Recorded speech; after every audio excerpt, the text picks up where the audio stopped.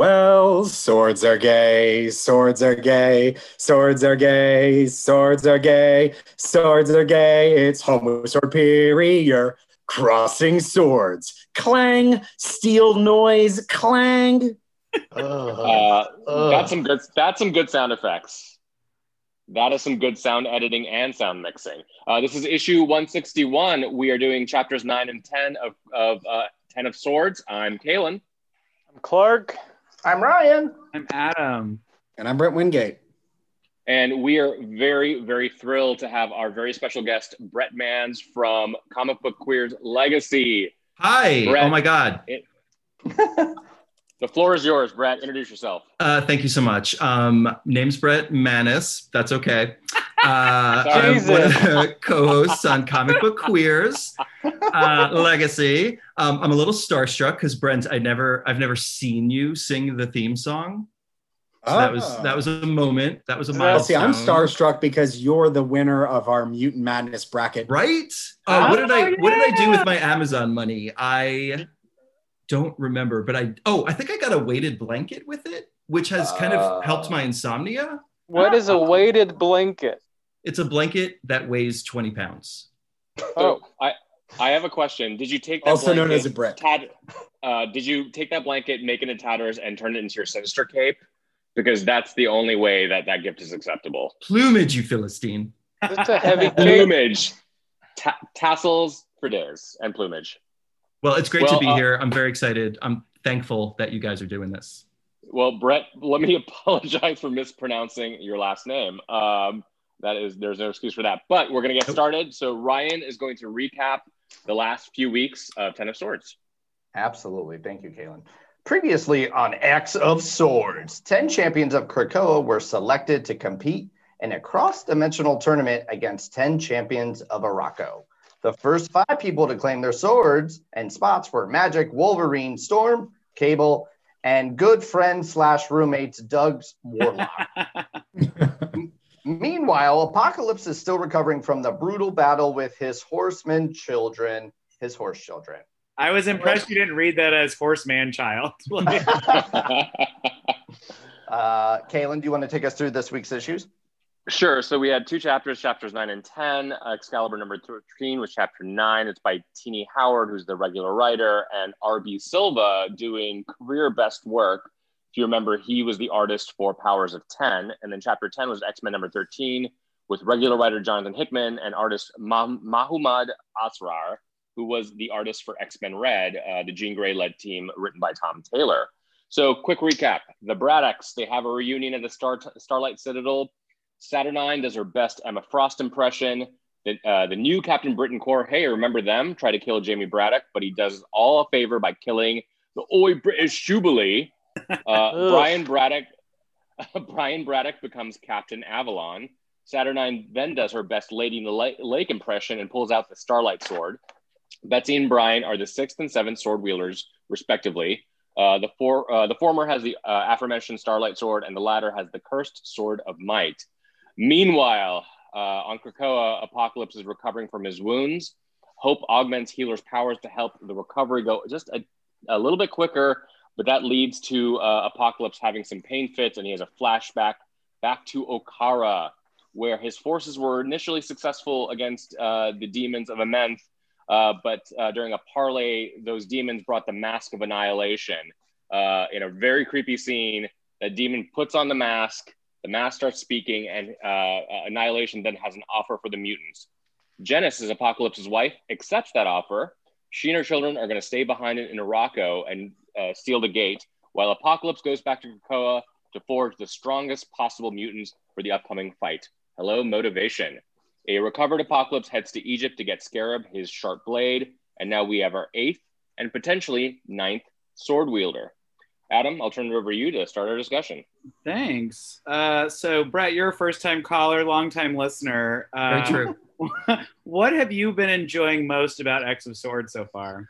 Well, I love the assumption that I'm enjoying it because I am immensely, actually. It's fantastic. I remember in the Alpha issue, all you wanted was Mortal Kombat, and I was like, we're getting it. And And the fact of like, what are we getting actually plays a lot into why I'm so enthused about this.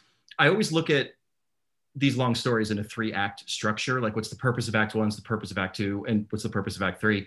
And it's pretty clear that Act 1 is going to be these great stories of heroism, these small tales of overcoming stuff to get your sword. And then we've got the battles of Act 2, and that's going to have a lot of emotion. And then it's the mystery around Act 3 that I think I'm the most excited about. And maybe I'm hyping this up too much, but I just think there's going to be a tilt. There's going to be a twist. And I don't know what that is. Was there a particular part of not really the issues this week, but any of the previous weeks, because this is the first time you've been on during the crossover, was there anything that really popped out of you like, holy shit, this was like a phenomenal moment? I think the entire issue of New Mutants, Ed Brisson's last issue, I haven't been, New Mutants has been lukewarm for me, particularly when Brisson took over. But I thought the grounded relationship issue between Warlock, Illyana, and Douglas was a big highlight. Kalen? I actually have a question for Brett, kind of riffing off what you mentioned, the 3-act structure. I sort of think of the Tolkien, like our Brent has mentioned that before, like, Fellowship, the Twin Tower, or excuse me, the Two Towers, and Return of the King. Jesus. Yeah, I know. But I know I'm so un-American. But you mentioned that you think there's going to be a major twist in the 3rd act, and I'm really curious what you think that could be. I think Moira's shit's going to get fucked up somehow. Mm-hmm. I think we're headed to Moiraville in Act 3. I really do. Here we are thinking this is about sword fights, and I think this is going to push the Moira story forward somehow. I really think that Moira is just going to grab the fucking Twilight sword out of who the fuck knows where and just slice some people up to death. I can't wait. Well, you think that's why the Cerebro sword's kind of still out of play? Everyone keeps saying, what the fuck is going on? And what was the purpose of breaking that helmet? It's got to be that X factor, if you will.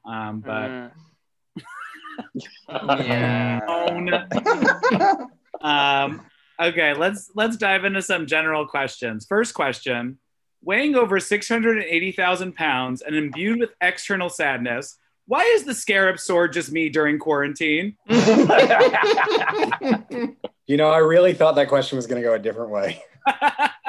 It's really sad to break open 4 carafes of Trader Joe's to form you into one person. Honestly, it's a lot of pepperonis, but it looks good at the end. I like it. I was gonna say that sword is sharp enough to slice a bunch of pepperonis. So thank you for that. But like, what the fuck was up with that sword? 680,000 pounds? No, that's not what it is. What is it? It's 680,000 grams. How much is that? You fucking jackass. That's still a lot. I don't know metric systems, but I know it weighs a lot. Oh, okay. Let's find the equation for gram to pound. While that's happening, it's 1,500 pounds. That's so fucking heavy. That's a ton. That's like nothing. Do some upper body work, Adam. What's up? I don't think that math is right. That would translate to 4 grams a pound, roughly. All right, that's neither here nor there. I was like, this is the content that our listeners come on for. Well, shit. Measurements. Well, fuck me. He's right. Shut my mouth. He's right. He's right. 1,500? Wait, 1,500 or 15,000? It's 1,500. Okay, that works. And the point is, Adam, stop eating so much pepper. You know what's actually funny to me is that I think that the way that they got it is that they wanted it to be 1,500 pounds. And they're like, what is that in grams? Let's make it more complicated. Totally reverse did it, yeah. So Krakoa uses the metric system. Yeah, right. Just like everyone else. I was saying they were being more inclusive. They were being globally inclusive and leaving out Americans. So yeah, but they drive in the middle of the road, which is the one.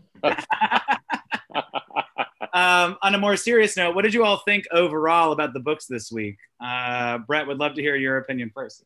Thank you. What an honor. I loved them. I thought they were fantastic. I've been waiting for a Braddock Twins, Braddock Triplets romp they're not triplets. Braddock siblings romp, got that. The Excalibur reframing, Apocalypse reframing, incredible to give him that repositioning. So I thought they were great, very exciting. As an X-Men fan, things moved forward, both spiritually and emotionally for me. Brent. I think for me, probably one of the longer running weak links of this larger storyline has been Excalibur. Just really, it's been a little confusing. It hasn't been my favorite. I think that even in this issue, this is probably one of the better ones that have been produced. It's still got a few problems, like Betsy's emotional response to her brother seems out of place, mostly because of how chaotic the other issues have been. Yeah.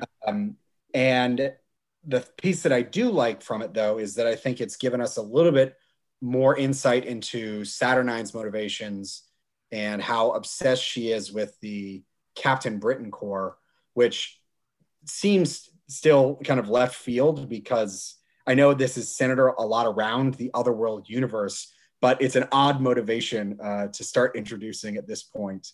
Because most villains are like global domination, and she's like, I want this one big dick British guy. Oh God, she's so horny. She is so horny. Left me in twain. Marvel put out one of those True Believers $1 one-shot things dealing with people's first appearances, and I read Saturnine's recently, and she was just as thirsty for him then as she is now. She's had like 30 some years or 40 years now of wanting to fuck him. So it was perfectly in character, and I actually really enjoyed it. She hasn't changed that much in 40 years, which I'm very pleased with. We've talked about it many times. This was, for me, the weakest week of this entire series, this mini-series so far. I just found it kind of, I don't know. Every Braddock conversation seemed both out of place, especially in terms of just functionality, but also in terms of how they were kind of tricking Saturnine. Just seemed too bombastically stupid at the same time that, they were obviously trying to trick her, but it just seemed odd and kind of dumb. And I liked Apocalypse's backstory and everything, but the whole thing seemed too dry, and I feel like I could have kind of gleaned it from previous issues. Kaylin. Yeah, I don't disagree with what you said, Clark. With that said, I think it was the best issue of Excalibur that's happened thus far. 100%. And it's because of the very narrow cast of the Braddocks and Saturnine, and then finally a reason for the Captain Britain Corps to exist, the new Captain Britain Corps. Plus the art, as I said before in description, I mean, R.B. Silva fucking just destroyed me. Like, he was so good.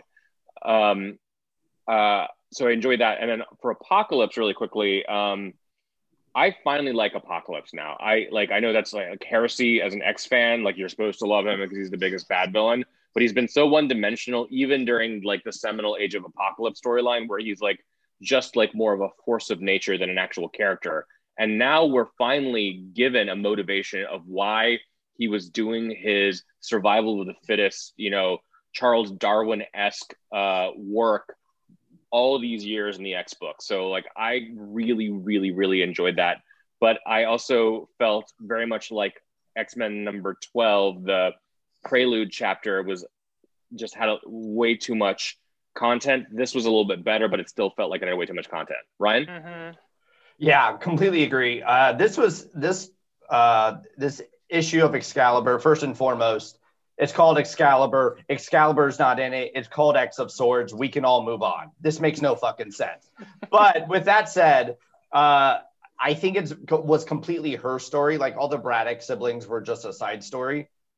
Jamie Braddock was hilarious, and I don't know what he's talking about ever. That thing about like needing an extra morning sniff of my brother's pillow. I was like, what the fuck are you talking? I loved every second of it, but I had no idea where it was going. This is the best of the bunch. The dialogue was better. The plotting was somewhat better, but still, this is the worst series, and I'll fight someone about it. I think all of us have groupthinked that into existence for us. Not me. Yeah, Brett's got I don't care about that. I'm in Homo Superior. Brett's got opinions, and I want to hear. Yeah, Right. I don't want to turn this into no Excalibur is good. You've had that conversation plenty of times. I think what I want to throw out is the Captain Britain Corps thing. Yes, right. All of a sudden, wow, that was in bold type. Where'd that kind of come from? And I don't know if you, I was boasting about it online, so I don't know if you saw, but I've got a big theory. You were in the around- Captain Britain Corps. Thank you so much. Yeah, that's right, Governor. I have a theory about the Captain Britain Corps. So I also have a theory that the shit's going to end in a tie. So, which means like 5 X-Men are going to lose, which may or may not happen. But I do think that, so my prediction is that Betsy is going to eat it. And because she's taking on Iska. So, she's going to die. And so she's going to be reborn as that infinite combination of herself. Mhm. Yeah. I've always thought Saturnine was going to pull some mumbo jumbo around the whole otherworld dying thing.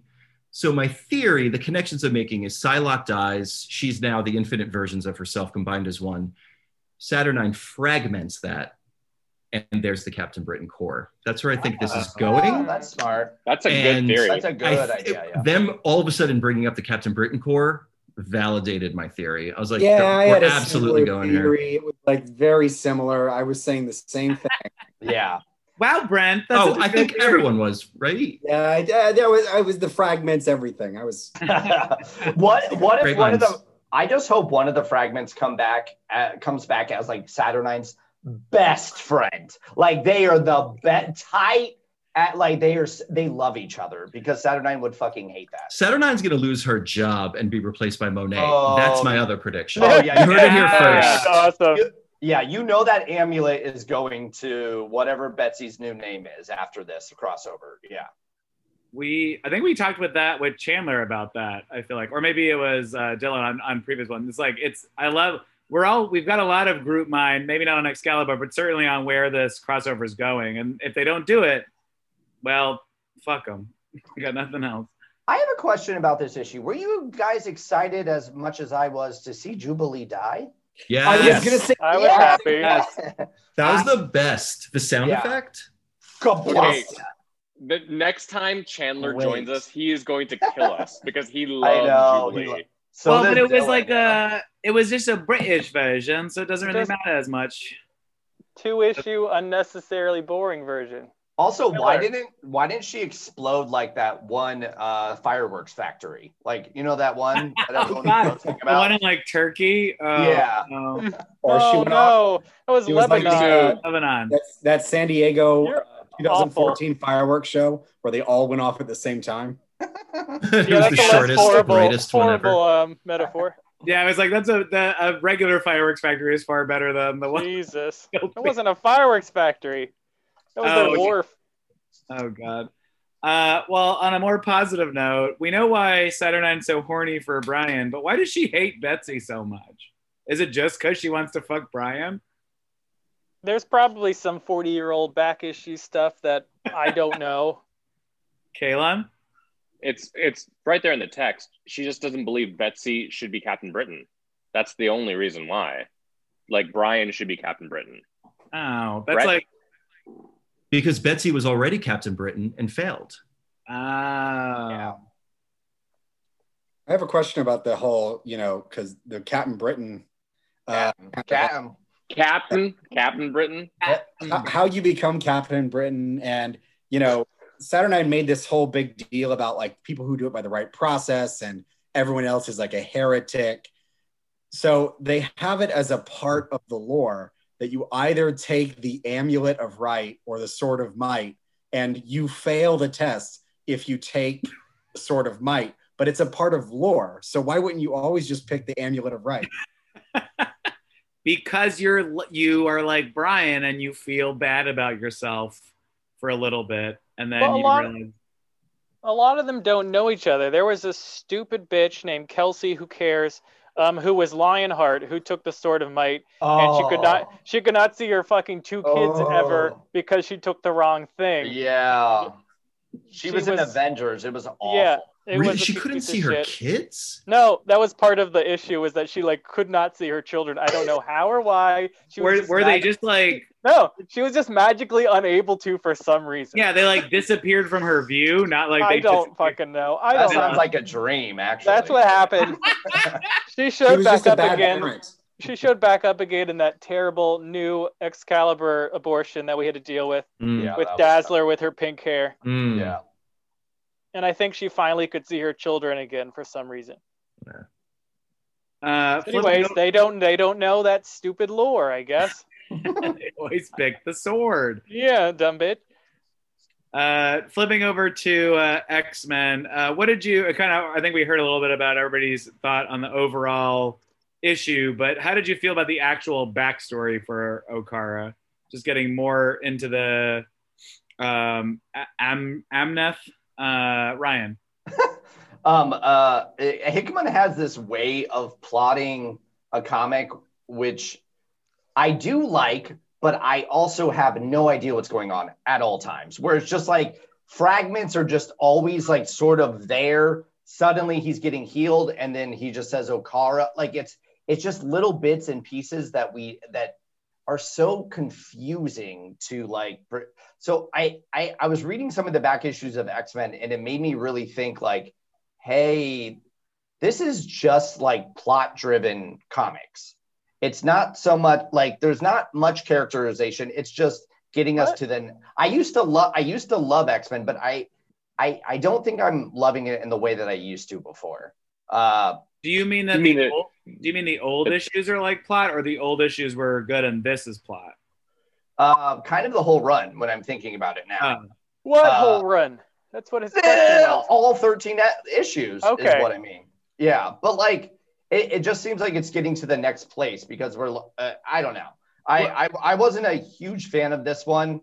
Except for a couple like brief moments. I think we're getting great characterization out of it. It is definitely plot based, but we're getting characterization out of the plot. It's not characters creating the plot; it's vice versa. But we are getting some good characterization. Even if the Mystique and Destiny issue was so good. The when they go to Davos, that was a ton of characterization. There's one-offs, but it's very clear this is the intention of this rather than character moments. It's a series of one-offs, yeah. Yeah, for me personally, I would want a longer story of all the same cast. That's just me personally. Okay. Brett, what do you think? Well, about the Okara backstory, like, I don't know if you guys have heard, but once Krakoa was an island called Akaro, and then the enemy came and tore the island asunder with its Twilight Sword. And then the enemies came through. Like, we have seen that 9 goddamn times. For real. Thank you. Like 9 times. I like when we rehash that, I'm saying it with them. I'm like, we know, we fucking know. Yet it still manages to be confusing a little bit, which is crazy to me. Also, this is a podcast who loves the series dark to the point where they say everything 4,000 times. And so we don't care as much about that as other people might. Jonas. Sorry, Jonas. Yeah, it's just, I'm not a fan. Sorry, Caitlin. What were you going to say? No, I was going to say, I actually kind of agree with you about this specific issue, Ryan, because I felt, while I enjoyed like the motivation given to Apocalypse, this issue very much felt like it was treading water till we get to Stasis, which will be next week. Like, I have generally been pleasantly surprised by how meaty and not decompressed this crossover has been thus far, even though there's 22 chapters. This is the first chapter I was like, okay, we've kind of already seen this, and now we're just seeing it like from a slightly different angle, and we're getting a little more backstory. I didn't think it needed to be a full issue. Brent? It's just a pet peeve, but the fact that they keep, the fact that all the things are named just anagrams of the other things, like Okara, Krakoa, Arakko. Yeah. I can't wait for the islands, Akakro, Aka, Croak. I like that one. Give me that one. Croak. I just think it's stupid and lazy, and honestly, it makes it more confusing than it needs to be. Hey, is Toad on Croak? Sure. Anyway, there are 3. Yeah, there's 3. I do think that I would certainly, I think, agree to all the general opinion shared about both issues. I thought Excalibur was super strong because it was actually the first time that it felt like it was trying to be very character focused. So I really did. I can appreciate, Brent, what you said about the varying degrees to which Betsy seemed upset. And I 100% agree that it was due to the, I think, overall kind of volatile characterization of many of the characters in the overall 13 issue run. I thought this issue generally did well. Like, this is the first time that I really cared about Betsy and Brian's relationship. And I thought some of their it felt a little bit like, I'm only afraid, I love the show, but it felt very Avatar: The Last Airbender, where it's like, these were like, Y7 rating kind of like, I'm mad because of this. Well, I'm angry because of that. Like, it was just a little bit, not as mature as I wanted it to be, but it was certainly the most that I felt emotionally connected to it. And I finally understood a lot of the plights for many of the characters, particularly the Braddock siblings. And then for X-Men, I really did like the additional information that this flashback provided, but it was very frustrating that they only had probably 12 pages of actual useful content, and then the rest of it was filler. Even like the multiple pages just to get to Healer powering up and healing Apocalypse, it was just, it's a mid-season carryover episode, and I think that's generally okay. Like, I still thought it had enough nuggets that I walked away from it feeling good. Like, I wasn't like, oh, now I'm bored. And but it does. And I think, Kaylin, you mentioned this just in our ongoing discussions during the week, that Stasis is obviously going to be a turning point for the plot, because we're kind of getting to the max number of swords on the good guys' side. It's also the halfway point. Exactly. Yeah. So I'm not going to fault it too much, but in general, I loved a little bit more of a both Annihilation as well as Genesis. I loved them giving an Uncle Ben line Uncle Ben to like Genesis, where it's like, remember, only the fittest survive. And then he's like, great, for 6,000 years, that's all I'm going to focus on. No, did Uncle Ben say that to Pete? No, wasn't the line though, like, judge them? Which is like, this is what we're doing right now. Yeah, it's like... sorry, go ahead. Brent. I think what is I couldn't find it. Apocalypse's wife's name? Genesis. I think that probably a better vehicle for this kind of backstory about this kind of deal, or not deal, but like this fight that they've had with the people of Amenth, would have been maybe better served if there was actually something romantic between them. That if you had some character development for her, rather than her just being like this powerful woman who says very short kind of action movie type lines, if there was something about them coming to this table and, her kind of dominating, I think you would have been able to see why he's got so much love for her, and it would have felt a little bit richer. Instead, it seemed like it was much more a vehicle to show us this Annihilation mask. I was going to say that I think you're exactly right, Brent. The entire issue, if they had shaved off front and back end, the entire issue could have been an entire time displaced issue where we actually saw them living through these things. And instead, and I think this is like maybe a Hickman like overall technique, because like I remember in Infinity, I felt a lot of the same way for some of this backstory stuff, in that I really wish we would just go to that time period. Hearing somebody recount what's happening and narrate what's happening, it loses so much of that emotional connection. I think you're 100% right that if we got to see them living then, it would have felt so much more real and really connected in. Brett? That is so insightful, Brent. I didn't realize that was the thing I was missing. I just have this kind of empty feeling. Not once do you see the kids say, I love you to Apocalypse. Like, not once do you see any love between these families. It's just, hello, kids, I'm here, tears in my eyes. We hate you, die. They're modeled after the Trumps. Right.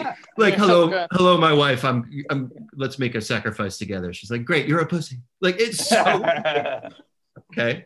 What is he hooked on? Yeah. Clark. This is going back in time, but who is doing the narration in Excalibur? she at some point they said the very last line is like, and she didn't know she was gonna lose, or something to the fact of she was gonna lose more than she thought, or whatever the fuck it was. Like who's narrating? I think that? it's Yeah. I think it's don't know. omniscient. I think it's an omniscient narrator. It's just it's Hickman doing it. Maybe it's the person wielding the Twilight Sword, the mysterious villain that we have no idea who it is. Because Apocalypse can remember all that shit, but he can't give us a fucking face in his flashback. Okay, Apocalypse was a little bit just like a crazy boomer, this whole issue though, right? Because he was just saying, he was recounting something that everyone's like, what are you talking about? And then when he went to the pyramids, he was like, I've been to this place and I fucking destroyed us. And it was just yelling about stuff. I made this pyramid. You'll never know anything about this pyramid. I was born. Like, it was just, he was ranting the whole time. That one scene where he was ranting about apps, you know, what? Oh, yeah. Are they a thing you order at a restaurant? I don't know. Yeah. It's very untucked RuPaul. Like I could see Apocalypse talking to Gorgon and just being like, "You'll never have a pyramid because you what? You're not that kind of demon god. You're not that kind of god." Yeah, and also, what was their conversation on the plane ride there? What the fuck are Gorgon and Apocalypse talking about? Is Apocalypse literally nothing? Literally nothing. I think he's ranting about his kids. Honestly, personally, I had they to won't even help my acknowledge me. aunt for 3 hours learn how to text today. It was a whole ordeal. And once again, as a boomer, she was talking about every single thing in the past. She was talking about how her style of teaching is similar to my style of teaching texting. It was an exhausting but interesting experience, but also stupid as hell. Kaylin? No, I think it was Brett who wanted to say something. Brett. Or not. All right. Brett? Nobody wants to say shit. I did not have my hand raised. I have a question. Who is definitely going to steal Annihilation's mask at the end of the crossover and why? Mystique. Oh, sorry. Yeah. Kaylin and Mystique. I were right. Yeah. I'm hoping for Destiny. She already looks good in a gold mask, and she can fuck some shit up. No, Mystique steals it and gives it to Destiny. That's what happens because Destiny isn't alive yet. I didn't tell you the whole plot, but that's exactly the plot, Kaylin. Yeah. So is it like the mask itself? It was a really cool scene, Kaylin, you referenced during the recap. I loved it. I had to like flip back and forth a couple times to be like, what the fuck happened? So it's basically like an elder god of sorts, but you put it on and you get possessed by this thing, essentially. Mm-hmm. But I've definitely seen it. Something. Yeah. Yeah. I think I've seen it like in either like Hellraiser or like some kind of one of those like very like gory horror films where somebody puts something on their face or their head and then like an elder god, to your point, like comes out. And I can't remember which movie this is in, but I know I have seen it before. Right? I'm definitely a very big fan of any magical items where you're possessed by a higher power that ultimately kind of consumes you. It reminded me a lot of the DC character Dr. Fate. Yes. You are just kind of a vehicle for a power you don't really understand. Right. Yeah. It reminds me a lot of Jim Carrey's The Mask. And also Jamie Kennedy's The Mask too. Oh my God, I forgot about that. Both of those things. I had no idea he was in that. A very different filmography, those two as well, when looked at together, you know.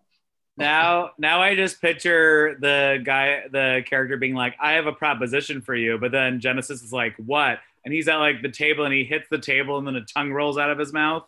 And it just turns out that I was like, I'm thinking too fast. I can't connect all the dots. Who was in the mask? What was the woman?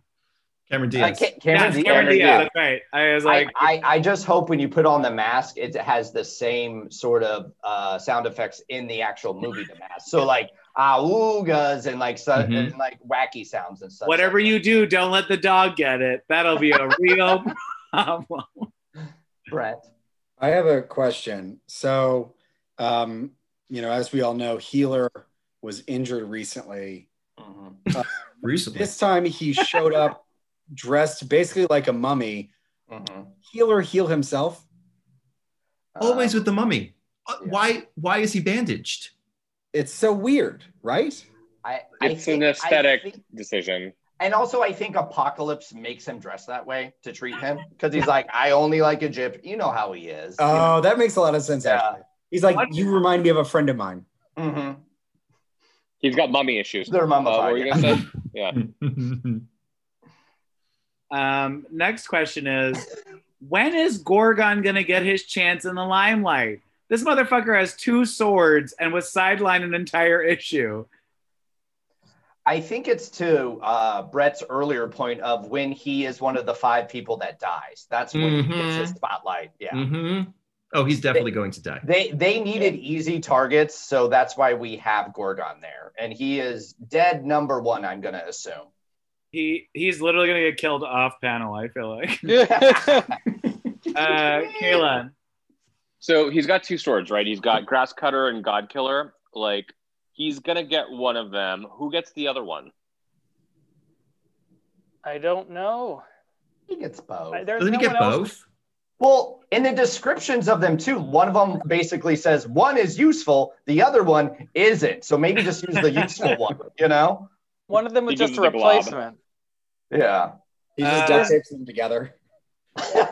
Didn't you think that issue, though, was going to end with Gorgon going, whatever my last line was, Dad? God. Yeah.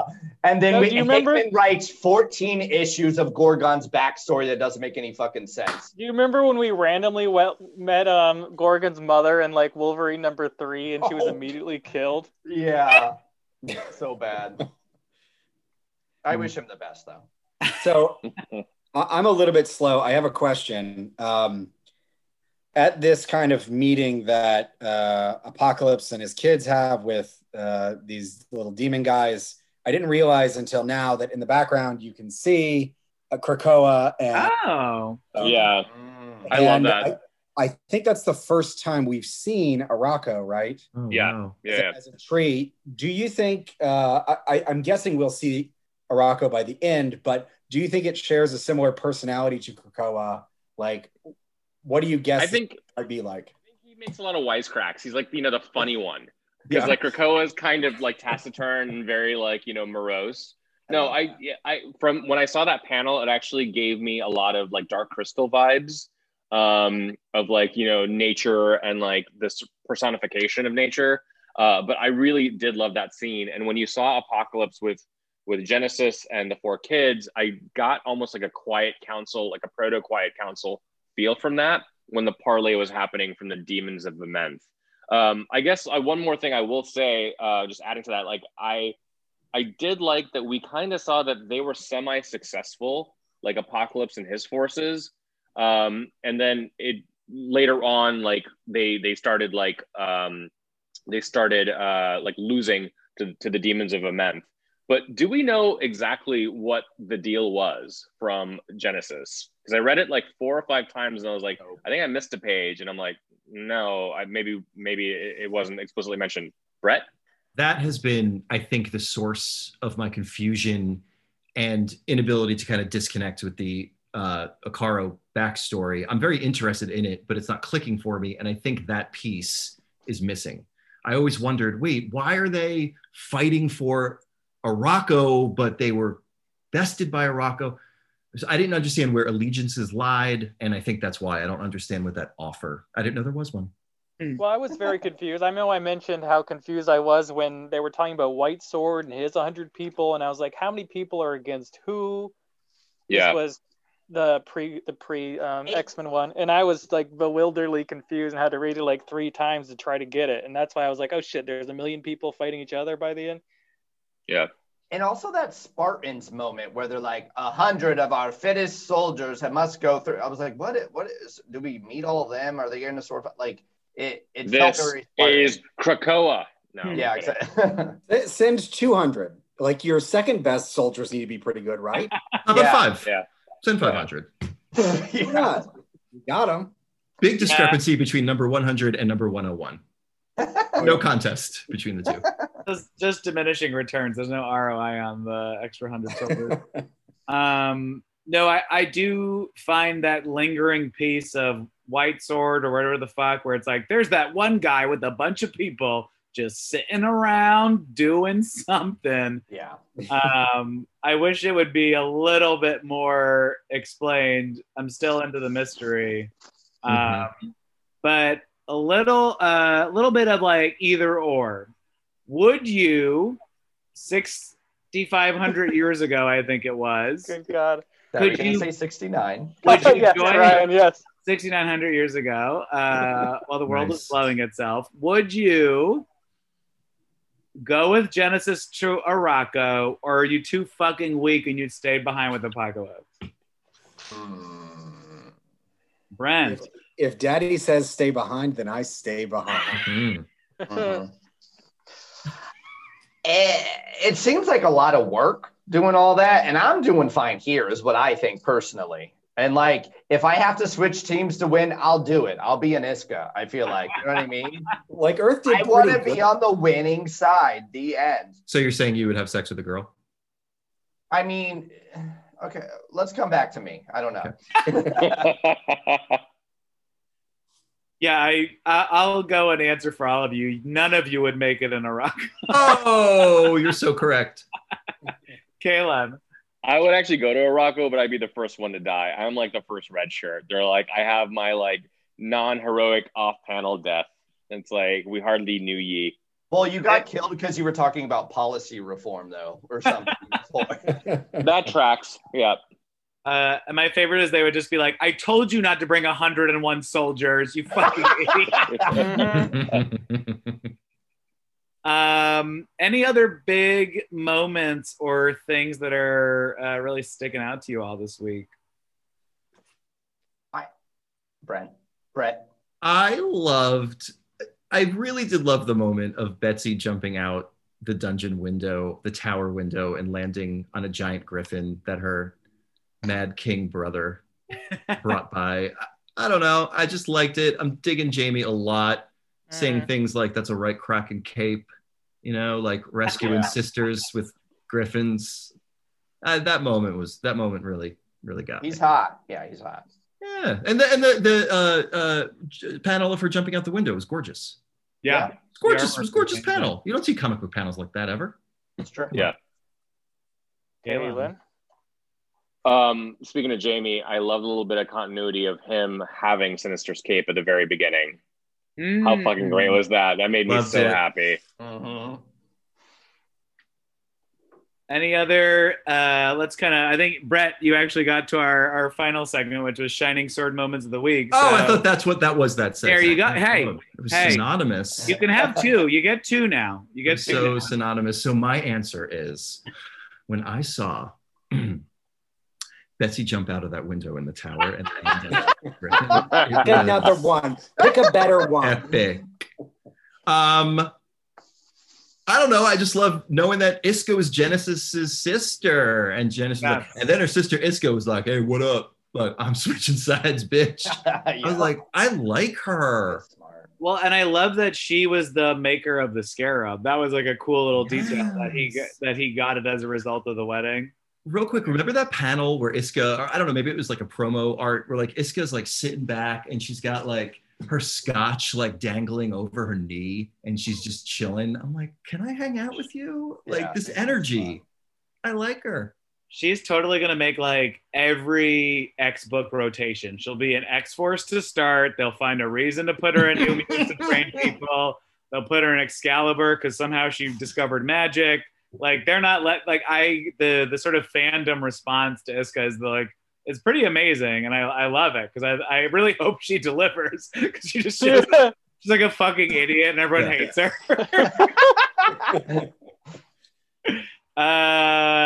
Ryan, my shining sword moment this week was when Magneto, being an Omega level mutant that control metal to no endless power, still makes Lorna restrain Apocalypse. And I was like, you could just, he's like, I'll help. Like, I was like, that is some shitty parenting.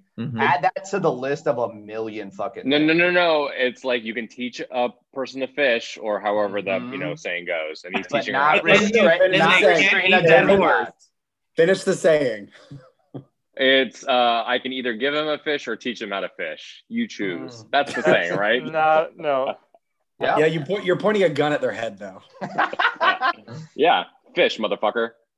Brent, what was yours? I think it's the appearance of Captain Avalon, who, represents the power of Avalon and also the state of Maryland. What a costume! Terrible colors, patterns. It's a very forgettable, like 80s villain costume, but you're like, who? Kaylin. So my shining moment is actually bigger than these two issues, and I'm probably now jinxing us, but I am very impressed that this crossover hasn't missed a week. Every issue is coming out when it's supposed to be coming out. The writing has been good to great, and the art has been mostly spectacular. And I'm like, this is a Marvel crossover.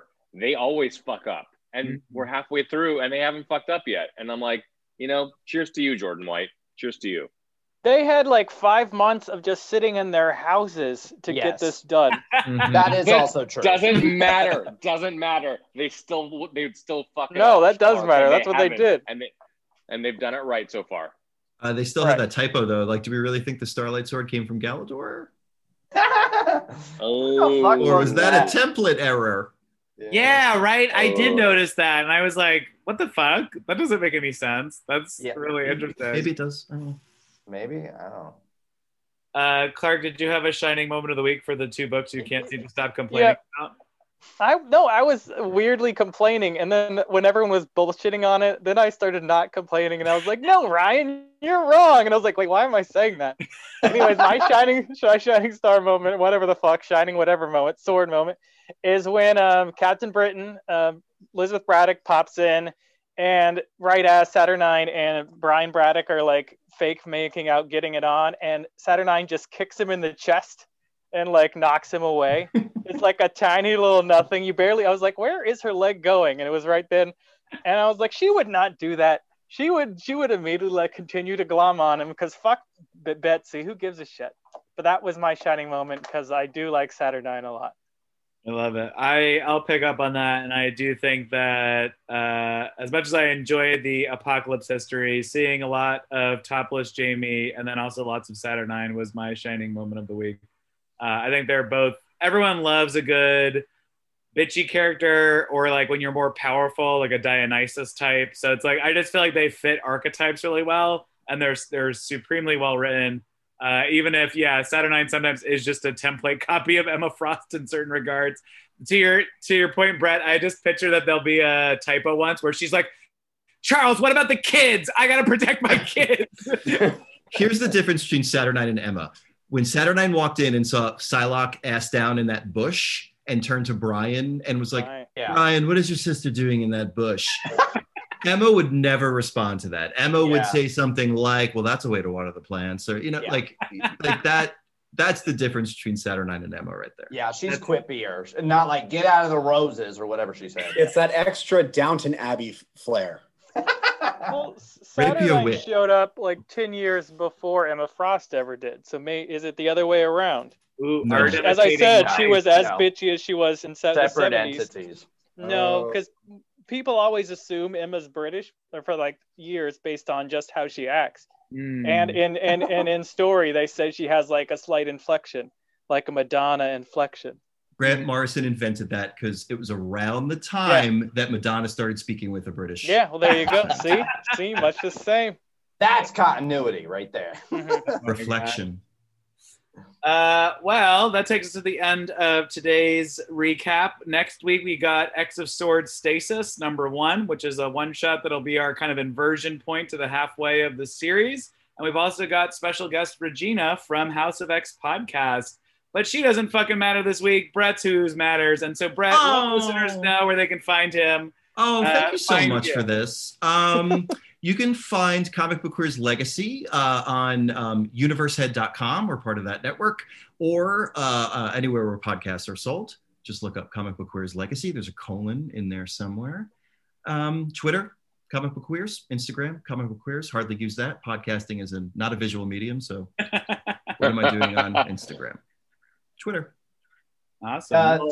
Thank you so much for doing all your acting at the beginning part of your podcast too. Thank you. We just dropped an episode where we reenacted the sinister Quiet Council scene from Hellions. Nice. Amazing. Yeah, Eva Yeah. Jepsen loves doing that sinister, and so I got to play every other character. Wait, did you both play Sinister though? Like when he does the Rochambeau? No. Our deal is I'm Emma, he's Yeah. Sinister. Got it. You know, Okay, that's a we pretty did good. shows in the like late 2000, like 2007, 2008, where we would host as Dazzler and Emma, and so Bitch. I staked my claim fucking years ago. All right. Great. Brent, where can everybody find us? So you can check out our regular issue, which is released every Monday morning.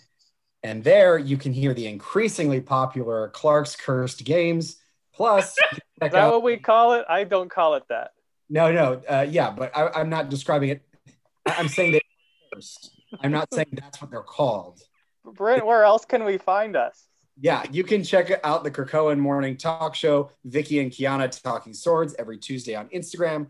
And you can find our podcast on iTunes, Spotify. We're on Instagram at Homo Superior Podcast, Twitter at Homo Superior X, and in your hearts and in your minds and on your blankets. So thanks for listening. All right. Thanks again, Brett. We love you, Regina, and we'll see you next week. Bye. Bye.